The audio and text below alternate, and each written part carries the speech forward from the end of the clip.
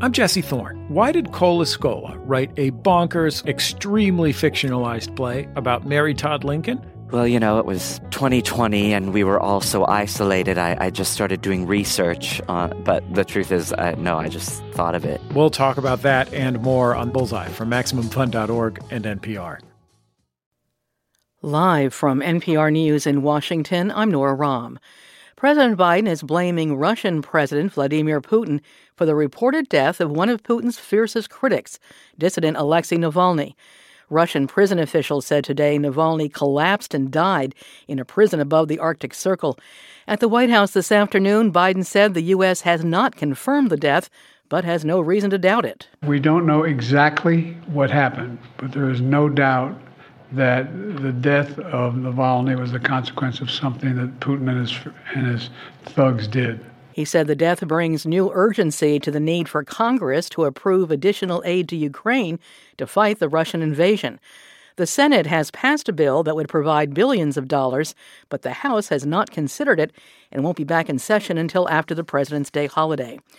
President Biden's national security advisor met yesterday with members of Congress to discuss what he called a Russian anti-satellite capability. Later, Jake Sullivan spoke with NPR's Steve Inskeep. One lawmaker in the meeting was Mike Turner, the Intelligence Committee chairman who first publicly warned about a new threat. Sullivan disagreed with raising it in public, but says they had a substantive discussion. I do not question Chairman Turner's motives. And Sullivan said the Russian program threatens countries around the world. We are actively engaging with those countries and directly with Russia to try to ensure that things do not proceed in a way that end up destabilizing international peace and security. He didn't say much more about what the anti-satellite capability is, but says deploying it would violate long-standing international obligations of Russia. Steve Inskeep, NPR News, Washington. President Biden visits East Palestine, Ohio today, more than a year after the Norfolk Southern train derailment. NPR's Tamara Keith reports Biden took some heat for not visiting immediately after the disaster. White House Press Secretary Karine Jean-Pierre is defending the decision to finally go to East Palestine now. It was at the invitation of the mayor. The president has always said when the time is right and when it made sense for him to go, he would go. She says Biden will get a briefing on recovery efforts, which have involved federal, environmental, and transportation teams. We've been there since day one, hours after the derailment.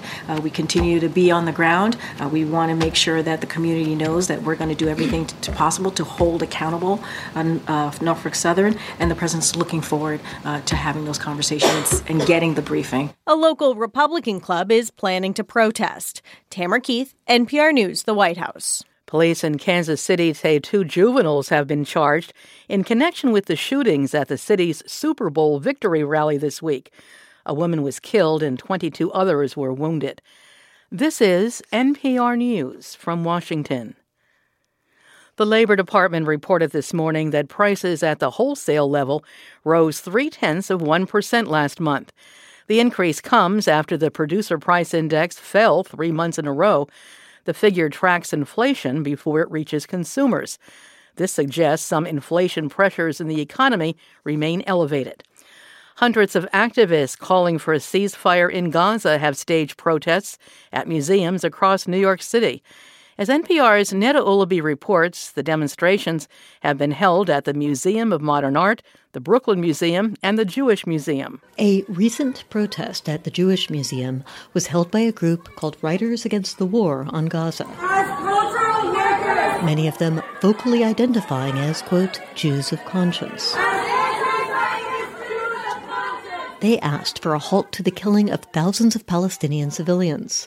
Other recent demonstrations in New York have shut down the lobby at the Museum of Modern Art and resulted in arrests outside the Brooklyn Museum. Neda Ulaby, NPR News. In women's college basketball, Iowa guard Caitlin Clark broke the NCAA women's scoring record last night.